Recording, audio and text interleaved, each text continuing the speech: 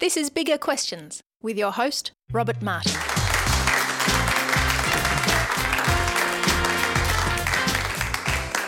Welcome to Bigger Questions, recorded live in the city of Melbourne. Today's big question: how can Jesus change the brokenness of our lives? The people who met Jesus Christ in person faced the same big life questions we face today. But when they met Jesus, things immediately started to change for them. And today we're considering the brokenness of the world. And to help us, we have Tim Curtis join us. Now, Tim is the Senior Associate Minister of Uni Church at St Jude's Anglican Church in Carlton. Tim is originally from the UK, but married a Melbourne girl and moved to Melbourne in 2012. He previously worked as an architect before training as a church pastor. Please welcome Tim Curtis. It's an enthusiastic welcome for you there, Tim. I feel very honoured. Thank you. Well, to kick off Bigger Questions, we like to ask a couple of smaller questions. We do try to have a bit of fun on the show. And today we're encountering the brokenness in the world. So I thought I'd test you on brokenness. In fact, more precisely, expensive art breakages. Now, are you an art connoisseur at all? No, not at all, in any sense. Ever watched the Antiques Roadshow? Oh, yeah, I have, yeah. Right, okay. Well, that might give you an advantage, perhaps. Okay, all right. Okay, anyway. So which of the following 4 art accidents was the most expensive? Okay, there's 4 I'm going to outline. Which is the most expensive? Was it A, in 2006, at the Fitzwilliam Museum in Cambridge in England, where a man tripped over his shoelace and fell down a staircase, colliding with 3 17th century Chinese vases of the Qing dynasty? The man, Nick Flynn, said, "I snagged my shoelace, missed the step, and crash, bang, wallop, there are a million pieces of high-quality Qing ceramics lying around me." The vases were restored and now reside in a protective case. Or was it B, in 2010, when a woman taking an adult education class in the New York Metropolitan Museum of Art accidentally fell into The Actor, a 105-year-old painting by Pablo Picasso. It resulted in a 6-inch tear in the canvas, and the painting is considered one of Picasso's most important works. The damage was restored, but it came at a price. Or was it C, when British artist Tracey Emin's work Self-Portrait Bath, which was a neon light tangled in barbed wire in Edinburgh's Gallery of Modern Art, sustained substantial damage when the barbs snagged a visitor's clothing? Or was it D, in 2000, when porters at a Sotheby's auction house in London put a picture by artist Lucian Freud into a crushing machine because they thought the box it came in was empty? So which of that? They're all true. All of those have happened. Now, you can, for those who are in the audience, you can text away your answers. But which of those is the most expensive? I think I'd have to go for... Which was the Picasso B. actor? Yeah, I'll go for B. It's got to be the Picasso, hasn't it? Well, the correct answer is B. Yeah. The value of the painting was estimated to have been reduced by half. Now, that was from $130 million to $65 million. So that trip was worth $65 million. Now, you want to be tying your shoelaces before going into a museum before? Or? I reckon. Rob, Can I ask you a question? Sure. If you accidentally put your hand through a picture in a gallery like that and no one saw, would you tell anyone? would you just walk on? We should ask our audience. Out of our audience, how many of you would actually say if you've actually damaged a Picasso? How many would say that you've done it? Okay, you don't have to answer that as well. This is not an honesty change. But thank you for the question. But I'll stick to answering asking the questions if that's all right. Okay. What about your kids? If you took them to a museum, would you be ensure that their shoelaces are tied? I think I would tie them up first. Have you? Yes, you know my children quite well. In fact, I'd never take them to a museum where there was anything valuable that might be broken. Okay, right. Okay, so question 2, the second question of our quiz. A man wrapping a case for appraisal on the TV show Antiques Roadshow accidentally chipped it while wrapping it up. Now, the vase cost him £3 at a car boot sale. How much did the chip cost him? Was it A, nothing? It was old anyway, and the Antiques Roadshow appraiser didn't notice it. Was it B, £12.50? The appraiser said a bit of sellies and nail polish would fix it up. Or was it C, £12,000? The appraiser said it was the most expensive chip they had ever seen. So what do you think there? On the basis that you're asking me the question, you've got to go for C, haven't you? Well, your powers of deduction are remarkable, Tim. The answer, of course, is C. The vase, which would have been worth £14,000 without the chip, would now sell for just £2,000. So, Tim, congratulations. In our expensive art breakages quiz, you got 2 out of 2, 100%. Wow. Please give him a round of applause. Thanks, Rob. So, Tim, paintings and vases break. Yeah. What about people? Yeah, but people do break. I think actually we're all kind of acutely aware of some sense of brokenness. Here's my this is why I think we are. So isn't there a famous song by someone about fix me or what? I'm showing. I'm not sure. What, is it about drugs or something? Is it, or is it, it's not? Is it about brokenness? Didn't Coldplay write a song about I Can Fix You? And incredibly popular song. Yeah. Millions and millions of people like singing it at Glastonbury. And the only reason I can make sense of that is that there must be, therefore, within people, a very powerful sense of being somehow broken. But something's not quite right. Yeah, something's not right. Yeah. So in what way, then, are people broken? Oh, look, Rob, I think there'd be different ways in which people would experience brokenness. It could be through experiences of sadness, or it could be an experience of bereavement, or it could be through sickness. It could be all kinds of ways.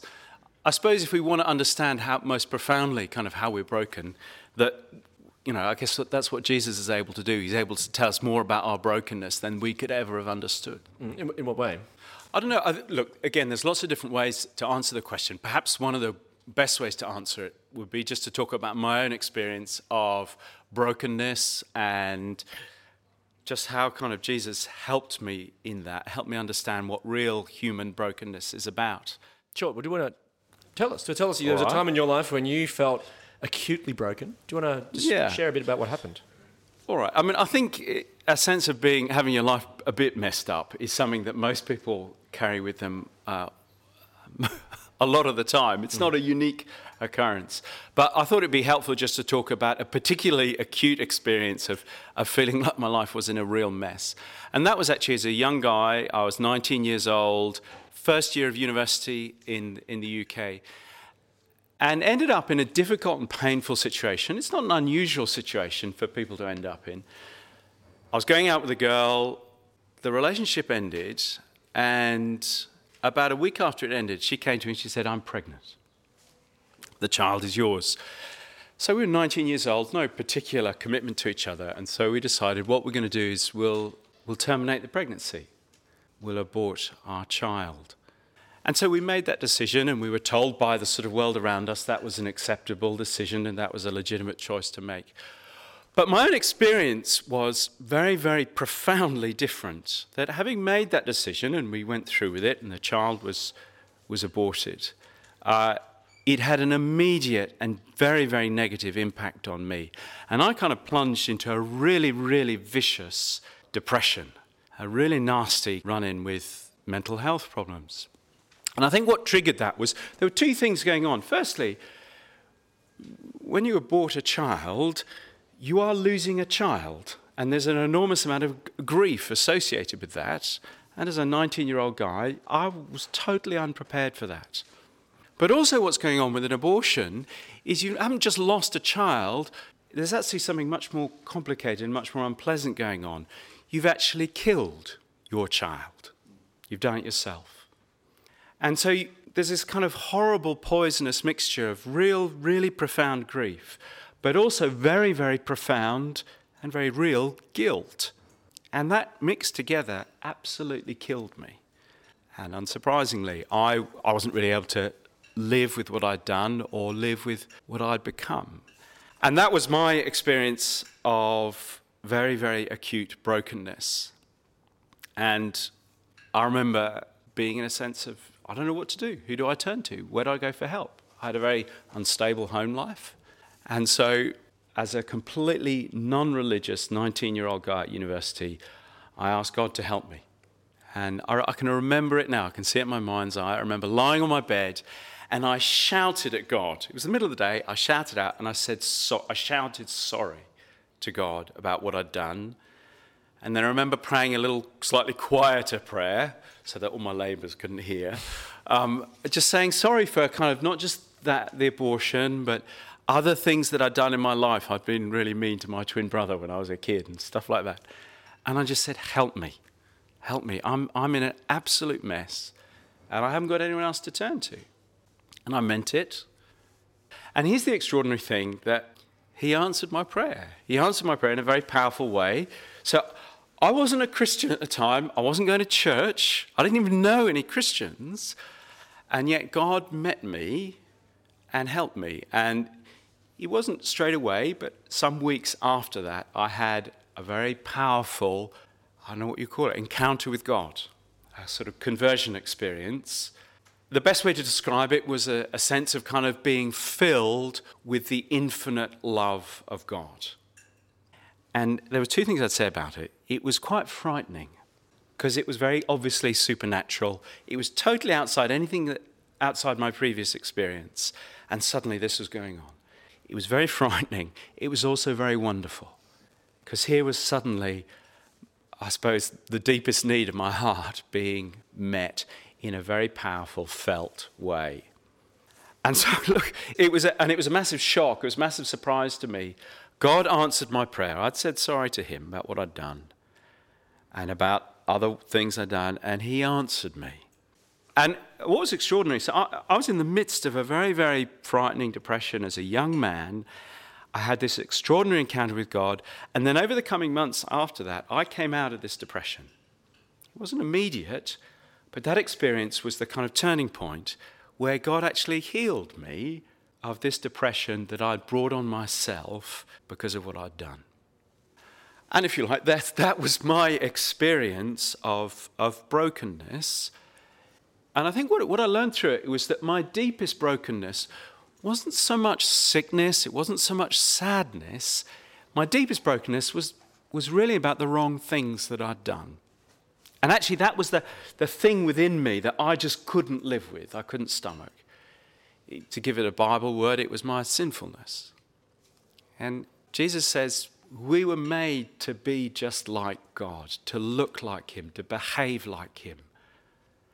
And actually the greatest damage we do to ourselves is instead of behaving like God, we do terrible things. We do sinful things. We do evil things. And that is our great brokenness. That was my experience. And what Jesus taught me, what God taught me, was that it's actually that brokenness that he is powerfully able to fix. And he did. He did. Look, Rob, I've talked at length. I don't know whether that was what you were expecting. No, that's fine. No, thank you very much for sharing that obviously deeply personal encounter. As part of Bigger Questions, we reflect on the Bible, and we're going to meet a woman today who was broken in many ways. The story comes from the New Testament book of John, one of the 4 biographies of Jesus' life we have. And here, a Samaritan woman has an encounter with Jesus which changes her life forever. It says in John 4:4 there that Jesus is traveling with his disciples through Samaria. Now, Tim, the Samaritans and the Jews weren't exactly the best of friends. No, I don't think they were. So I think there was a very long-standing division between these two communities that I think it would have been 400 or 500 years old, even at the time that John was writing this, at the time that Jesus was traveling through Samaria.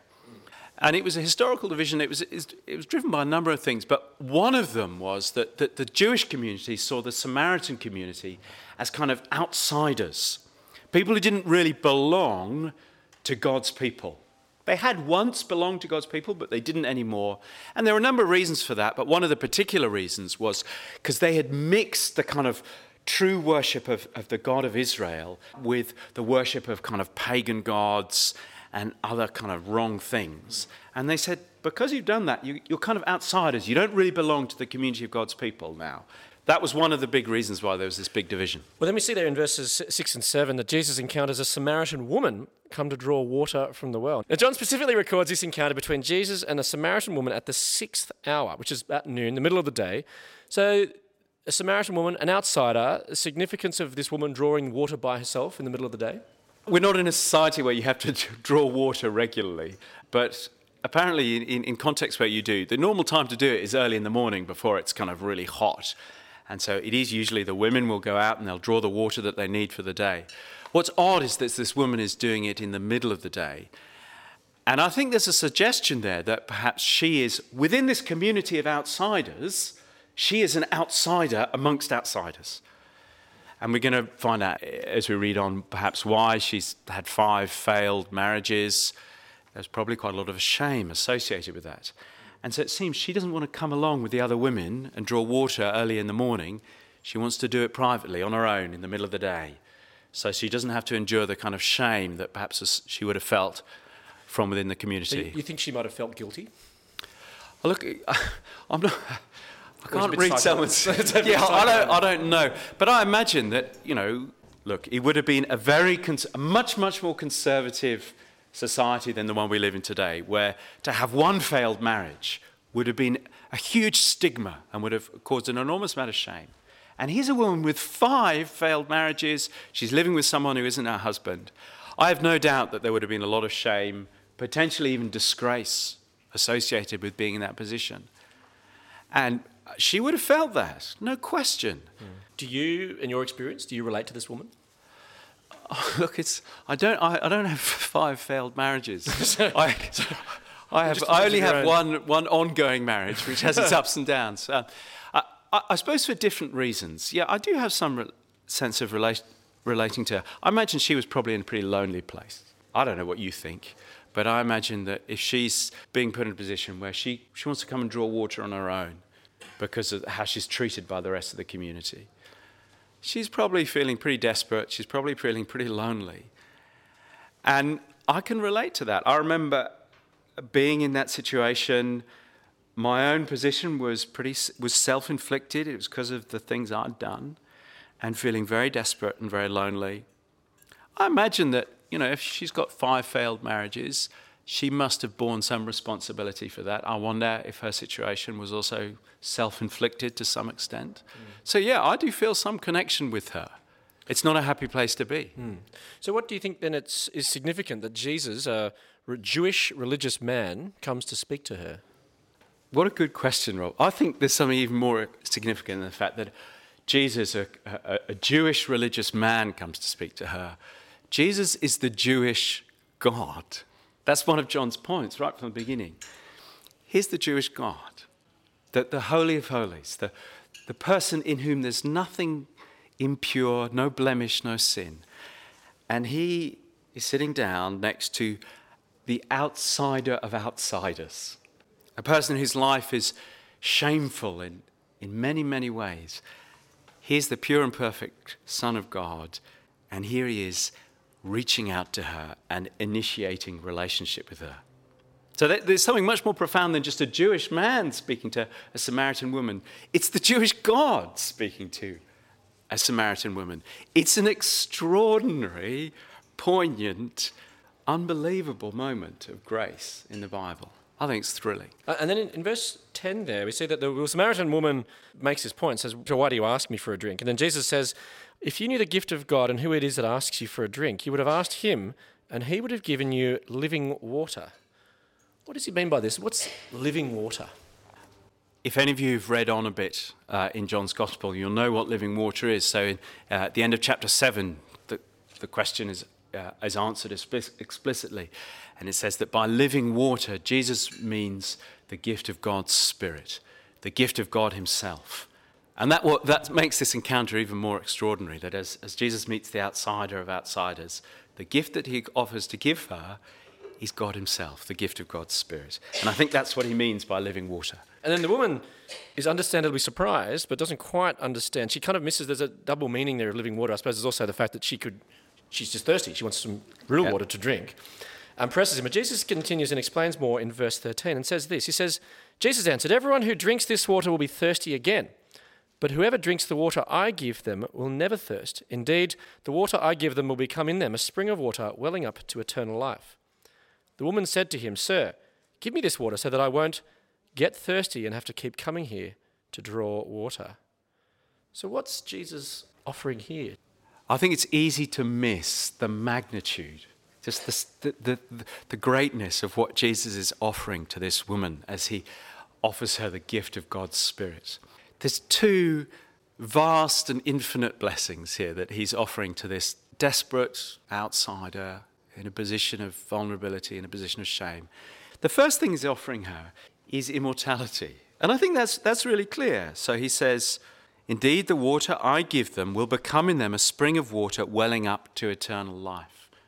And so as Jesus offers to give this woman God, to give her God's Spirit, God is immortal. He can't die. And so as we receive the gift of God's Spirit, God unites himself to you and he says, you now will share in my immortality. I will bring you safely through death. That is the first immeasurable blessing that Jesus is offering this woman. The other thing that he's offering her is the most extraordinary relationship. Because actually, as he offers to give you God himself, as he offers to give you God's Spirit, it's the most extraordinary offer of access, relationship with God of the most intimate and close sort. You can't be closer to God than having God living in you. And again, it's very poignant, isn't it? Look, so here's the outsider of outsiders. And Jesus is saying, look, I will bring you closer to God than you could ever imagine. I'll give you God himself to live with you. So two great blessings, immortality and real intimate relationship with God. And then after the woman asked for this water, Jesus suddenly changes the subject and asked the woman to call her husband there in verse 16. To which she says in verse 17, I have no husband. So why do you think that Jesus suddenly changes the subject from living water to her history with men? It would have been extraordinary being there, because up till now it's probably been this kind of amazingly warm conversation, and you can just imagine that the atmosphere in the conversation might have sort of frozen over a little bit. She probably would have been very reluctant to sort of talk any more about it. But I think Jesus is doing two things. I think the first thing is he's actually letting her know, I'm not just a normal guy, I have some supernatural knowledge about who you are. And he's trying to demonstrate to her that he is the Messiah, the Son of God. And that's one of the ways he does it. But I also think, I wonder if he's trying to say to her, look, you've obviously been looking for something in your life. This pattern of repeated failed relationships. There's something you're looking for, something that you're hungering and thirsting for that you're not finding. And maybe he wants to highlight that and say, look, what you're looking for, I can give you. The real security that the non-existent perfect husband has failed to give you. That real security I can give you. That perfect intimacy. That closeness of relationship. That perfect person that you have failed to find yet. I can give you, because I can give you a relationship with God. And I wonder if Jesus is wanting her to just sort of make a comparison between her experience of a broken world and broken husbands, and saying, look, there's a much, much more secure and better relationship on offer here. Well, the great tennis champion Boris Becker once said, I had won Wimbledon twice, I was rich, I had all the material possessions I needed. It is the old song of movie stars and pop stars who commit suicide. They have everything, and yet they are so unhappy. But I had no inner peace. Was Boris Becker thirsty? Well, after running around winning Wimbledon, he probably was. Yeah. So, I mean, okay. I think, look, I understand your question. Good, It's a good question. Yeah. And I think what your point demonstrates is there's actually two ways in which people can end up feeling a kind of emptiness in life. One of is this kind of, I think what's happened to this woman is it sounds like her life has really gone wrong. And that's what happened to me. And you kind of end up feeling like your life's in total mess and you feel very thirsty, if you want to call it that, very empty, a real sense of need. But I think that sense of need can appear in another way, and this is what Boris Becker is talking about, is you can be someone who gets it all, who has extraordinary success in life, and you suddenly realise, I'm still not fulfilled. I remember having an extraordinary conversation with my dad. I have a successful dad. I love him very much. He made lots of money, amongst other things. He did have one failed marriage to my mum, but apart from that, he made lots of money. He was able to retire quite young. And I remember chatting to him about a year into his retirement, and he'd made the decision to go back to work. And I said, look, why, Dad? He bought himself a little farm, built a beautiful house in the middle of it. He'd been married for 20 years to my stepmom. And he said, look, as I look on the horizon, I've got all this stuff, but on the horizon, the only thing left for me is death. That's what happens next. And I can't bear it. And here was someone, he really had everything the world had to offer. And yet he found he was empty, he was longing, because he had no answer to this ultimate problem, this ultimate need, death, despite having all the success in the world. And so that was, if you like, that's another way to discover emptiness. You can have all the success in the world and you realise it's not enough. And I guess that's what Boris Becker is talking about. So Tim, wrapping up, how can the lessons from this woman's brokenness and her encounter with Jesus change our lives?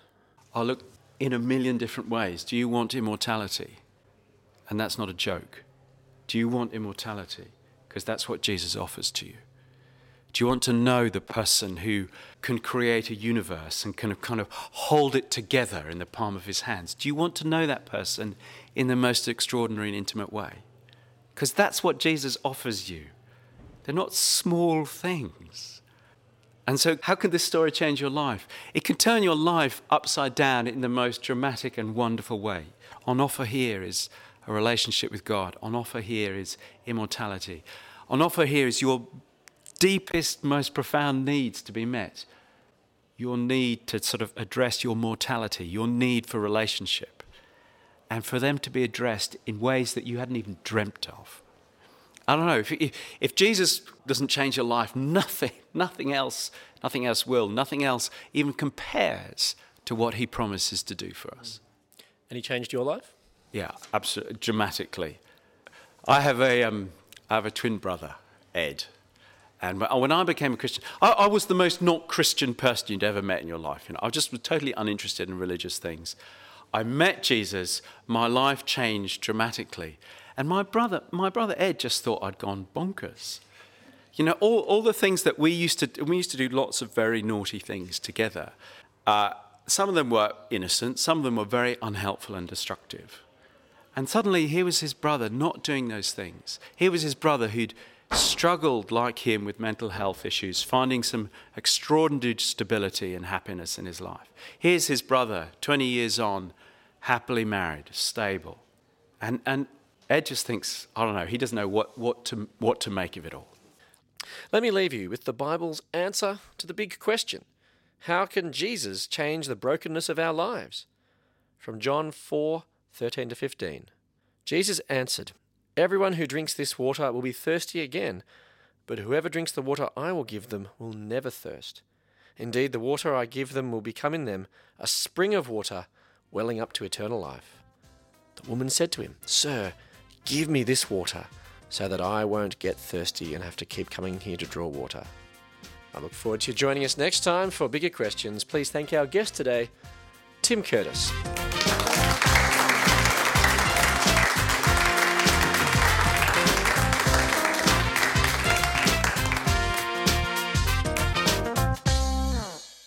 Enjoy Bigger Questions? You can help us keep asking them for as little as $1 a podcast. Support the show. Go to patreon.com/biggerquestions.